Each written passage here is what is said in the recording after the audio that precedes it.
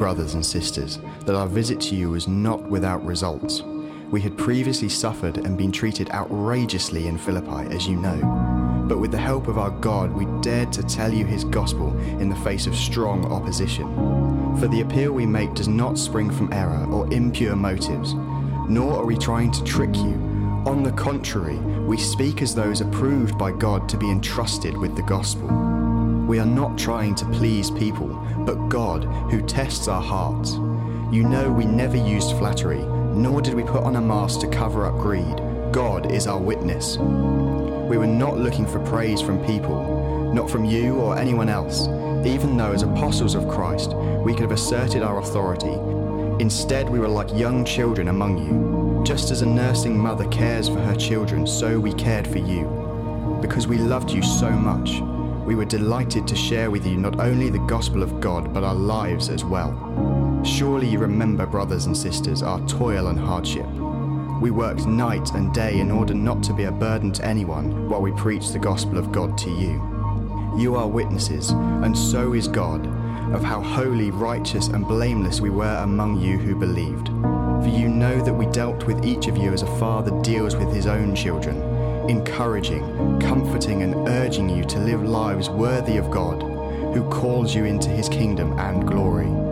And we also thank God continually because when you received the word of God, which you heard from us, you accepted it not as a human word, but as it actually is, the word of God, which is indeed at work in you who believe. For you, brothers and sisters, became imitators of God's churches in Judea, which are in Christ Jesus. You suffered from your own people the same things those churches suffered from the Jews who killed the Lord Jesus and the prophets, and also drove us out. They displease God and are hostile to everyone in their effort to keep us from speaking to the Gentiles so that they may be saved. In this way, they always heap up their sins to the limit. The wrath of God has come upon them at last.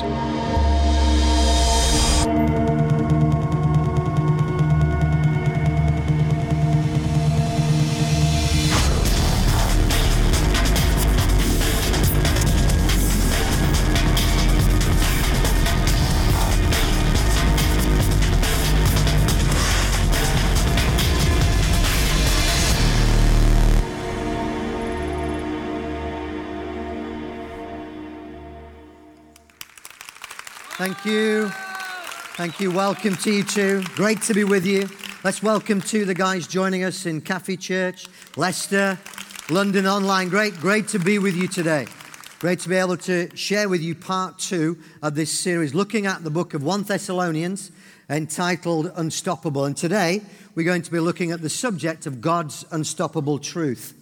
For those of you who are around recently and heard the first message in the series, I trust you were encouraged and inspired by some of the stories that are starting to emerge from here within Kingsgate of people who are saying, in spite of whatever the circumstances are, I am unstoppable, not because of who I am, but because of who God is. Here's 3 of them that we've had just in this week. Here we go. Number 1 says, in spite of fear, I am unstoppable. The second one, in spite of depression, I am unstoppable. Third one, in spite of self-doubt, I am unstoppable. Isn't that wonderful? Right in the midst of everyday, challenging, normal circumstances, we have a God who is interested in you and wants to make you unstoppable. And I really believe today, by the end of our time together, that more of you will be able to fill out those cards, know what your word is in the middle of it, in spite of, and be able to say, because of who God is, I am unstoppable. But I want to start today with something of a confession, that there's a kind of one area of my life where for a season I felt anything but unstoppable and actually quite stoppable. Some of you will know one of my passions in life is cycling, particularly riding on a tandem. And kind of just to prove that to you, here's a photograph of myself and my wife wearing our beautiful Lycra gear and with our tandem. I'm glad to see you approve of people in Lycra. Now, I don't show you that photo only to show off how good looking we are, but because there's a key lesson that I think we've been learning from tandem riding. Now, when we first started, I don't know, probably about 8 or 9 years ago. To be honest with you, I reckon we did it so that my wife could keep up with me. There were times when I was convinced she was sat on the back, kind of painting her nails and looking around at the beautiful scenery as people called out, "Oi, mate, she ain't working on the back there." I'm sure they were right.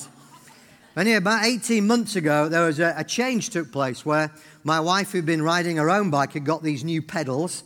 The pedals she had are called MTB, I think, and they look something like this. Now, those of you non-cyclists will be like, well, what's so special about those pedals? Now, the thing about these, if you look carefully, is they've got double the power of a normal pedal, in that you can both push down and you get a force pulling up. And it was kind of like the energy and power was already there, but as my wife started to both push down and pull up, it was like there was a new power operating in our cycling. It felt like we became unstoppable. Mountains became molehills. Okay, this is Lincolnshire, so it's probably molehills became flat ground. But you get the idea. We could carry more weight. We could go further. We could go past cars and lorries and aeroplanes. Not really, but you get the idea. We felt like there was a new power at work. Now, here's the thing. The key was there was a double motion of power that was taking place, both a push down and a pull up. Now, as we come to look at these Christians in the city of Thessalonica, we see there is a double thing going on in their lives, if you like, a double flow of the power of God's truth in their life. If you look carefully, there are two things going on. And this passage is teaching us there should be two things about God's truth. We want to be those who, first of all, are receiving God's truth into our life. And in a moment, we're going to look at how the Thessalonians were a brilliant example of how even today we can learn to receive the power of God's truth. But actually then you look and you see Paul is a great example of the second movement, that sense of don't let the truth just be received, let God's truth now be given away to other people. As we look at this passage, you see this is one of the keys to becoming unstoppable. Now, when I say God's truth, what do I mean? Just to kind of give you a little bit of caveat for the talk. So every time I say that, you know what I'm talking about. When I say God's truth, what I mean is the good news that God loves you, that Jesus died on the cross for you and I to be forgiven, to be able to come into a living, dynamic relationship with God. And through the cross and the resurrection, the Father has released to you everything that we need to be able to live life on earth and enjoy eternity into heaven. How many of you want a bit more of that? Well, that's exactly what this book is about here. And I want to talk about two main things. Okay, for those of you who are taking notes, I want to talk about, number one, how can we be those who receive the power of God's word into our life? And I'm going to give you two practical ways in which we can do that. But then secondly, we're going to talk about how can we be like Paul, those who share God's truth with other people. And I'm going to give you three practical ways in which we can share God's truth too. So, as we look at this passage, in order to be unstoppable, the first thing that you and I need to do is we need to welcome God's truth. Now, that's what we see with these brand new Christians in Thessalonica. Now, I don't know when you receive God's truth, how you receive it. You know, when you're sitting in church and you hear a message or you hear the Bible read, or you're on your own at home. I wonder how you think about what is written here and how should I apply it. Because I think sometimes we can imagine that the Thessalonians were they were in a city where everybody loved Jesus and they were walking around in their cheesecloth T-shirts and they were wearing flip-flops and it was all nice and easy.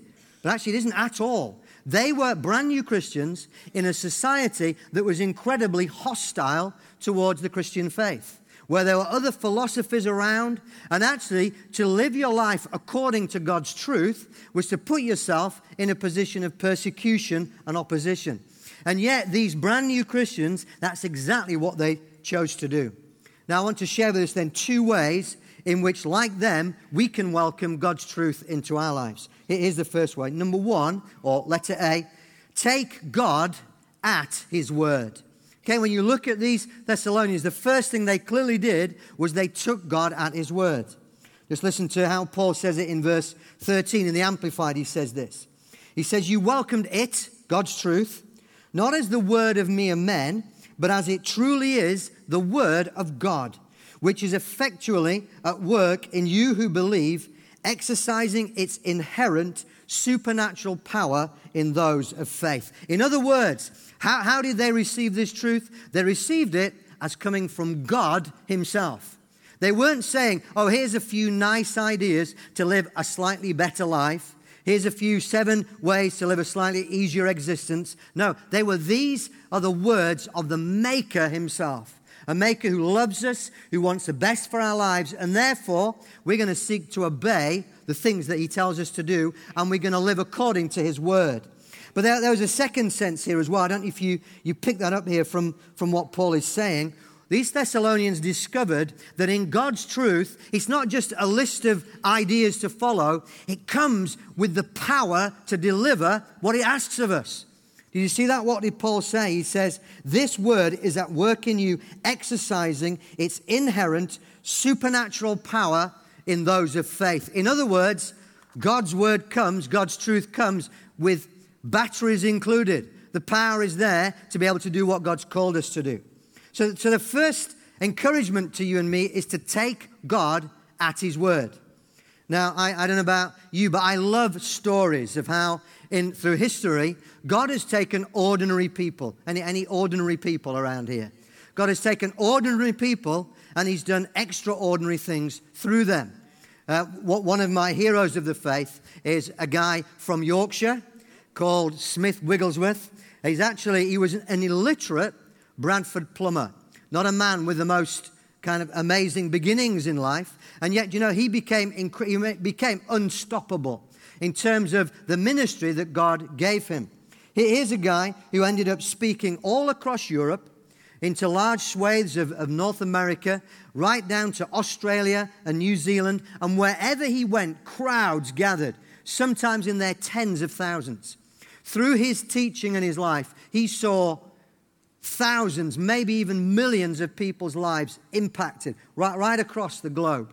He saw some of the most extraordinary miracles take place of healing and people being set free from things that they've been living under for many, many years. But here's the thing. What was the secret of this man's life? What was it that caused him to be unstoppable? Well, he took God at his word. This was one of his favorite phrases. He said this. He said, God said it, I believe it, that settles it. I love it. God said it, I believe it, that settles it. Now, does that mean that everything he asked for from God came straight away? No, it didn't. He was a man who himself prayed for healing, saw people healed regularly, but himself was wrestling with physical sickness for many, many years. But he was a man of tremendous tenacity. And he kept coming back and saying, no, God said it, I believe it, that settles it. Do you know, if you and I want to be unstoppable, I want to encourage you, take God at his word. If there's a promise in there, believe that it's for you. Don't just wait and say, it hasn't come to pass, it can't be right. No, go again and say, God, you've got promises over my life. I'm determined to tenaciously believe this is your word. You may even want to take Smith Wigglesworth's little phrase. God said it, I believe it, that settles it. Maybe go back to Psalm 23. Wasn't that a wonderful 4-week series? Maybe you need to go back to some of those scriptures and declare them again. Get hold of them over your life. And let's be a people who take God at his word. Second thing we see from the life of the Thessalonians. So this is about how we receive God's word, the first movement, if you like. How do we receive God's truth into our life? Well, not only do we need to be those who take God at his word, but secondly, we need to put it into practice. So it's very clear from the life of these Thessalonians that, yes, they took God at his word, but in terms of receiving it, they said, we're going to make changes in our life. We're going to seek to live our lives according to what God calls us to live. You might put it another way. They chose to obey God's word. In fact, listen to how Paul describes how they became. He says, for you brothers and sisters, you became imitators. Okay, now that word imitators doesn't mean they just heard it. It means it made a difference in their lives. It means that they lived every part of their life to the best of their ability and with God's help according to what the teaching they had received. And Paul says, brothers and sisters, you became imitators of God's churches in Judea, which are in Christ Jesus. In other words, you so obeyed in the midst of persecution and difficulty, God's word, that Paul can say, I can look at you and say, that's what Christianity looks like. That's what it means to follow God's word and to obey it. He was saying, in effect, you've allowed the word of God to shape who you are. Do you know, the invitation to you and I to become unstoppable in this series, it's not, in many ways, it's not a guarantee. It's actually, to some degree, it's determined by how much you and I taking God at his word, but then say, now I'm going to put your word into practice. I'm actually going to take the promises, I'm going to trust them. If there's an area of my life that you're calling me to obey in, I'm going to obey it because it's your word and I want to put it into practice. And I want to encourage you, Kingsgate. Do you know what? One of the ways that we become stoppable is by choosing to step out of the things that God has called us to in his word. But one of the ways we become unstoppable is by saying, God, whatever you say, whatever you call me to, I'm going to do it, even if it requires cost and challenge of me. You know, in my, around about 30 years ago or so, I felt God calling me to become a teacher. And for me, putting God's word into practice wasn't just about being good and being nice. It was seeking to follow his call upon my life. Now, I want to tell you, there were times when I had to make significant choices to obey God's call to become a secondary school teacher. Okay, there were a lot of in spite ofs in my way. I can remember I felt, called to be a teacher in spite of nasty inspectors who come to assess your lessons, in spite of having to write reports, in spite of interesting parents at times, in spite of unruly children, in spite of fears within and fears without. And you know, there was one thing that sustained me more than anything for staying on track, and that was the Word of God. For me, it was how do you stay on track? How do you obey God's Word? You hear what it says, and then you go and do it. For me, my obedience was going back to school. There were lots of times when I thought, God, I want to quit. I didn't use these words, but I felt so stoppable. But what kept me going was the Word of God. I want to encourage you today. Whatever your circumstances are, God has a promise for your life. And with that promise comes it's not a list of laws. This is what you must do, although there is some of that. But with every single command comes the grace to deliver on that promise. It's almost like as you receive that. For me, I would go to school with Psalm 18 ringing in my ears. Okay, there are parts of Psalm 18 where basically David the psalmist is declaring, my God turns my darkness into light. And I would tell you, it felt like darkness at times. My God turns my darkness into light. He gives me strength. He gives me the power, my God, to run against a troop, to leap over a wall. There's a bit, it says, you're training my hands for war so that my arms can bend a bow of bronze. How many of you could do with a bit of that? It's all in the Word. Can I encourage you, whatever your circumstances are, whatever is your in spite of, there is a scripture somewhere in the Bible for you to get a hold of. And as you get that into your system and do it consistently, as Paul said, supernatural, inherent power comes to work and exercise its power within you all of the time. We want to be a people, don't we? Come on. Who are saying, let's be those who receive God's word, who welcome it into our life. Now, I said at the beginning, as you look at this passage, we see kind of a double movement. If you want to be unstoppable, the first thing is welcome God's truth into your life. Let's be those who take God at his word and then who put his word into practice. But actually, if you look at this passage carefully, there's a second thing to look at about God's truth. And it's almost like there's a double movement here. If you want to be unstoppable, yes, let's be people who are receiving God's truth. But then, secondly, let's be those who go and share God's truth. Let's not be those who keep it to ourselves, but let's go again and release what God's given to us.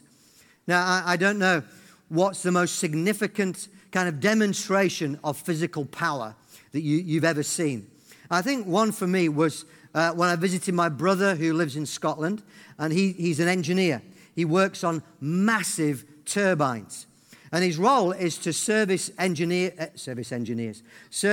turbines that, and what they do is they take the power of water and they turn it into electricity.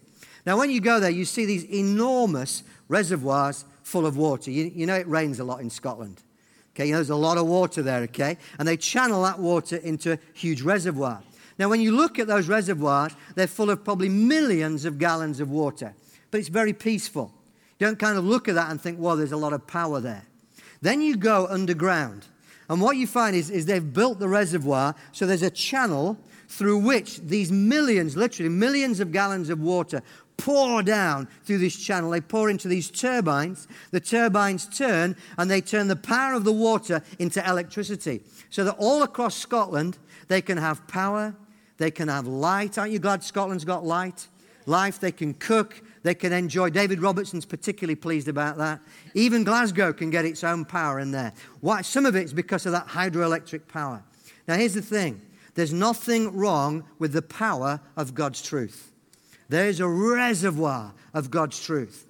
It's healing for the broken. There's direction for the lost. Whatever your circumstances are, there is an ocean of God's goodness that he wants to pour into your life. But here's the thing, he wants to pour it through your life. It's not enough for you and I to be people who just receive God's truth. We want to be those who become like that turbine. God, pour your truth into me so that I can then release that truth to other people, sharing that truth. What we're going to look at for a moment is how Paul, who's the writer of this letter, he's someone who is brilliant at sharing God's truth. And I want to share with you 3 practical ways in which you and I can become more effective at sharing God's truth. So here's the first way. Almost like, think of this as a channel through which the life of God, the truth of God can flow through you to people in your world. Let's be those who share God's truth, first of all, with persistence. You know, I don't know if anybody ever been discouraged, or you felt rejected, or you felt frustrated. You've been seeking to share God's truth with other people. Could be people within church, within the family of the church. Could be people outside of the church. And you've just got frustrated, you've got rejected, you've got discouraged. Anyone ever experienced that? Yeah, my guess would be every one of us has experienced that kind of opposition. Well, listen to what Paul says. He says, we had previously suffered and been treated outrageously in Philippi. Okay, you remember that Paul, when he turns up at Thessalonica, it's on the background of having been in this city, Philippi, where what happened to him is he says suffering and being treated outrageously. What does he mean? He means he got imprisoned. He got thrown in jail for sharing God's truth. And worse than that, he then experienced an incredibly painful, would have probably ended up in broken limbs, physical beating. Okay, he knew what it was to experience rejection and problems. He says, but with the help of our God, we dared to tell you his gospel in the face of strong opposition. Now, how many of you think you could understand if Paul was like, that was hard in Philippi, time for a rest? Okay, he turns up at Thessalonica where he knows, share the gospel, share the good news about Jesus, and I'm in for a time of more persecution, more difficulty, more rejection. How many think it'd be pretty understandable to say, keep your mouth shut, Paul? Okay, I think many of us would be like that. Here's the thing, for Paul, and I believe for us true, the good news that you and I have is so important. People in our cities so need to hear, God is good, God loves them. Jesus went to the cross to die for them. He extends to us an invitation of grace and peace and mercy. It's such an important message that we've been given. We cannot allow rejection, discouragement, frustration to close up our mouths. We can't afford to let those things stop us from carrying on speaking about the goodness of our God. As I was preparing for this message, I felt very strongly God saying that there are some of us today who, in a sense, you've stopped speaking about God, almost like there's a piece of tape over your mouth because of rejection, because of discouragement, because of frustration. And I sense the Spirit of God saying to you again, get up again. Will you go again? Will you let that reservoir of truth that's changing your life become a channel of love and power and grace to other people? Almost like God is saying, come on, let's go again. Let's get up again. Now, how do you do that? Is it by just trying harder? Well, no, it's not. Notice what Paul said. He said, no, it's not about that. He said, with the help of God. Okay? You're not on your own. I want to encourage you today. Why not make today a day when you go back to God and you say, God, I give you the rejection I've had. I give you the frustration I have. I give you the discouragement I had. And I want to go again. God, give me courage. Give me courage in the workplace. Give me courage with my friends. Give me courage with my family to be someone who speaks about you. Now, please hear me. This is not a please go and be irritating. Okay? It's not a go and offend people, because persistence has got another angle to it. It's more, no, just go again with grace, not shoving things down people's mouths when they're not interested, but with a sense of every time, God, you give me opportunity and I sense your leading, I'm going to go again. I really believe God is going to open people's mouths today in Jesus' name. So, thinking about that second movement, how we're going to share God's truth with other people. Let's be those who go with persistence. But then let's also, what else do we see in Paul? We see, let's be those who go with integrity. With integrity. You know, Paul makes it really clear in this passage that he was determined there will be nothing about him and his life that will be a hindrance to his sharing the good news about Jesus, to sharing the truth about who God is.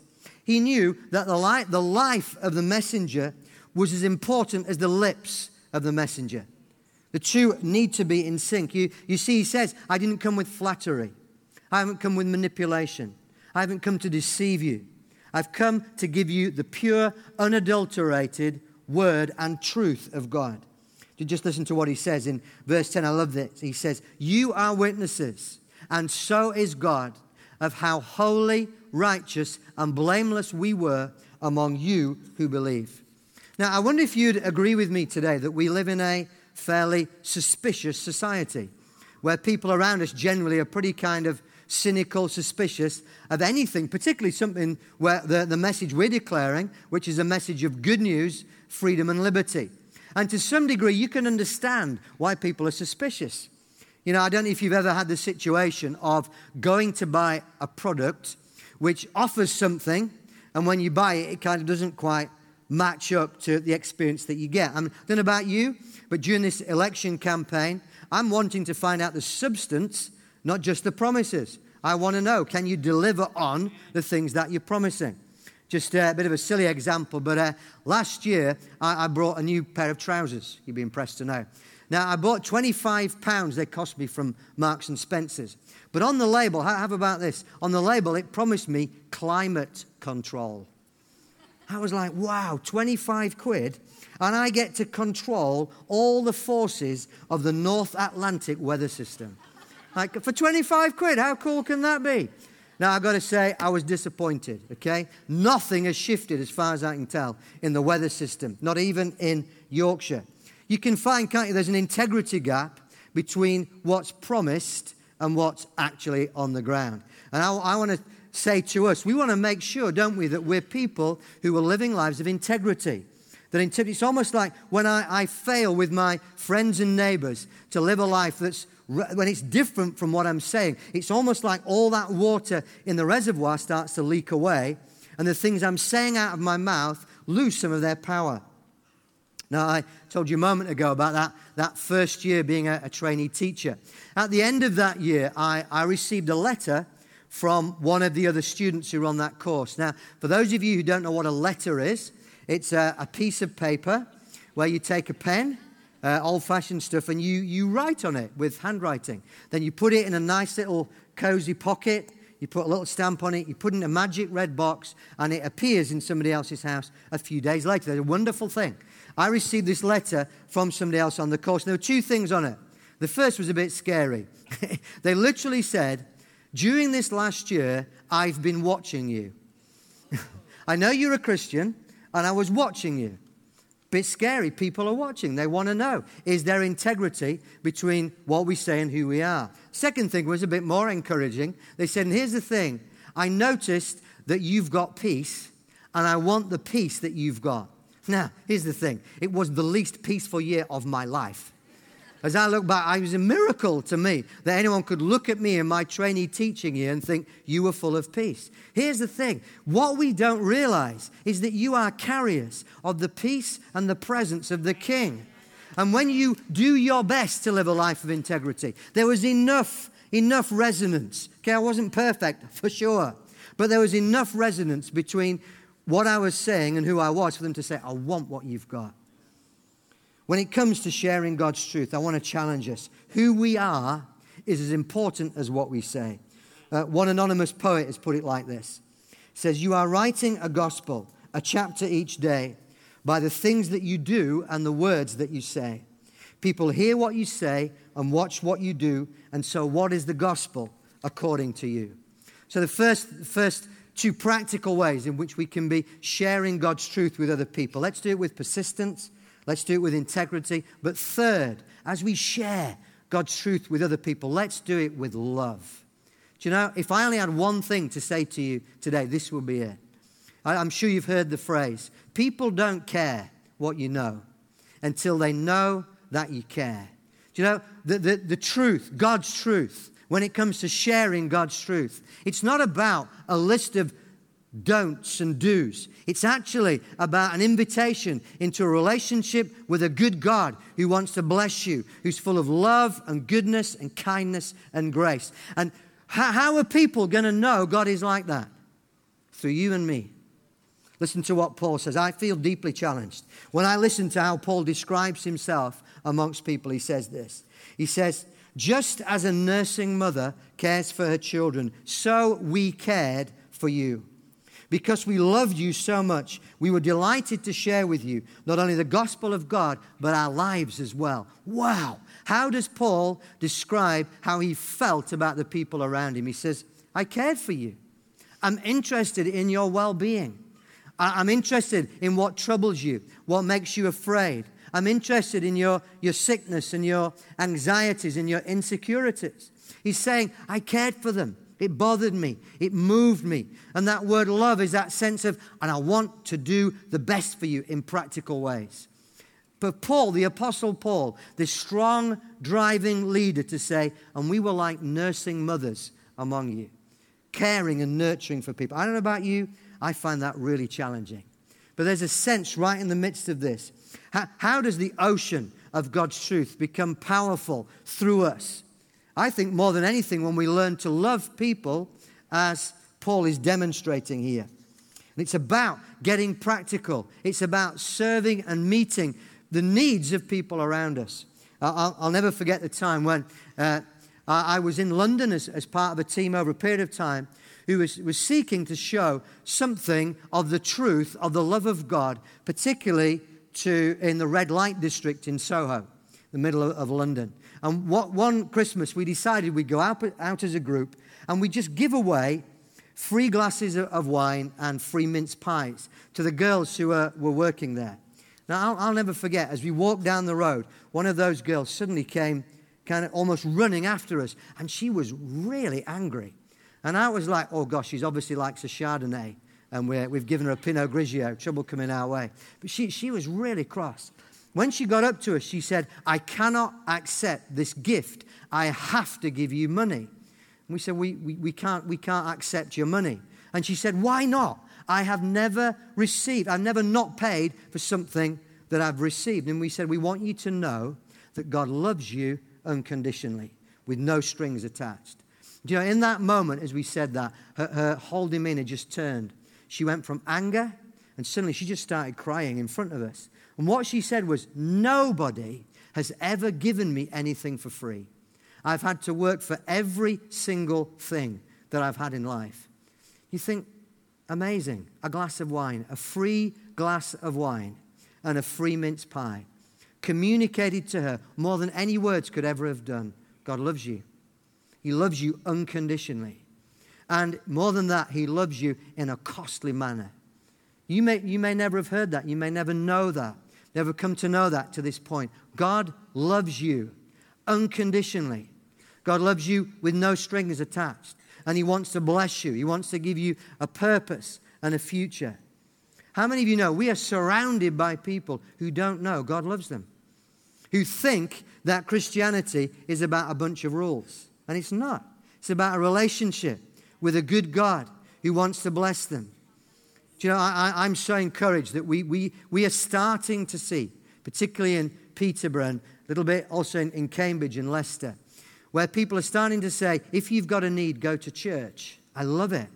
But I think we've got a long way to go yet before everybody in our cities at their moment of need would say, where should I go? Go to church. Why? Because you find acceptance. We want to say as a church, anybody is welcome in our church. Whatever your background, whatever your situation, you're welcome here. Why? Because we know the one who loved us unconditionally. And we want other people to know there's a God who loves unconditionally. How will people know that? Sometimes through our words, but primarily through simple, practical acts of love. I want to challenge us, Kingsgate. Let's be, and I'm speaking to myself here as much as anyone.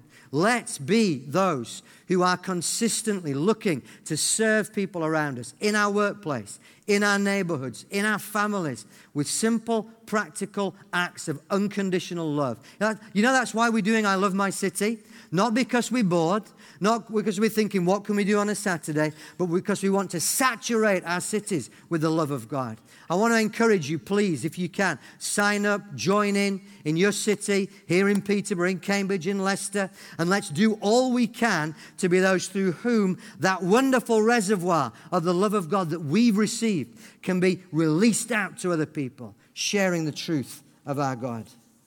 As I bring this message to a close, I wonder if you just think with me for a moment. I wonder if I was to give you a card right now, an in spite of an I am unstoppable card. I wonder what you'd write next to the in spite of in there. Might be a big thing. Might be something you've been wrestling with for a while. Might be something that's just happened in the last 24 hours. And I want to tell you, God is able to make you unstoppable in the midst of that circumstances. And why not make a decision right now to say, I am going to be someone who first of all welcomes God's truth into my life. Why not say, I'm going to be someone who does that first movement. I'm going to take God at His word, and then whatever the cost, whatever He asks me to do, I'm going to go and do it. Let's be people who are welcoming God's truth. But then secondly, why not make a decision today that says, I'm going to be someone who shares God's truth. I'm going to do that with my friends, my family, my neighbors, in church and out of church. But I'm going to do it with persistence. I'm going to do it with integrity. And I'm going to do it first and foremost with love. Imagine what God might do through you, through me, through us as a church. If we as a church, we can be those who individually and collectively are consistently doing that two movement thing in our lives. God, we welcome your truth into our life. And now, every day we go and we look to share that truth with other people. Join with me as I pray. Heavenly Father, we want to thank you that we are a people who have received your truth into our lives. We thank you for the truth that you've sent Jesus to die for us and to give us a new start, and that you want to supply our every need. And Father, we make a fresh decision today to be those who increasingly welcome your truth into our lives. We're going to take your word as it is, and we're going to go and put your word into practice. And Father, we pray too, would you put us in circumstances this week, in the coming weeks and months, where the truth of who you are can flow through us to many other people. We pray all of that, Father, in the mighty name of King Jesus. If you agree with that, say aloud, Amen.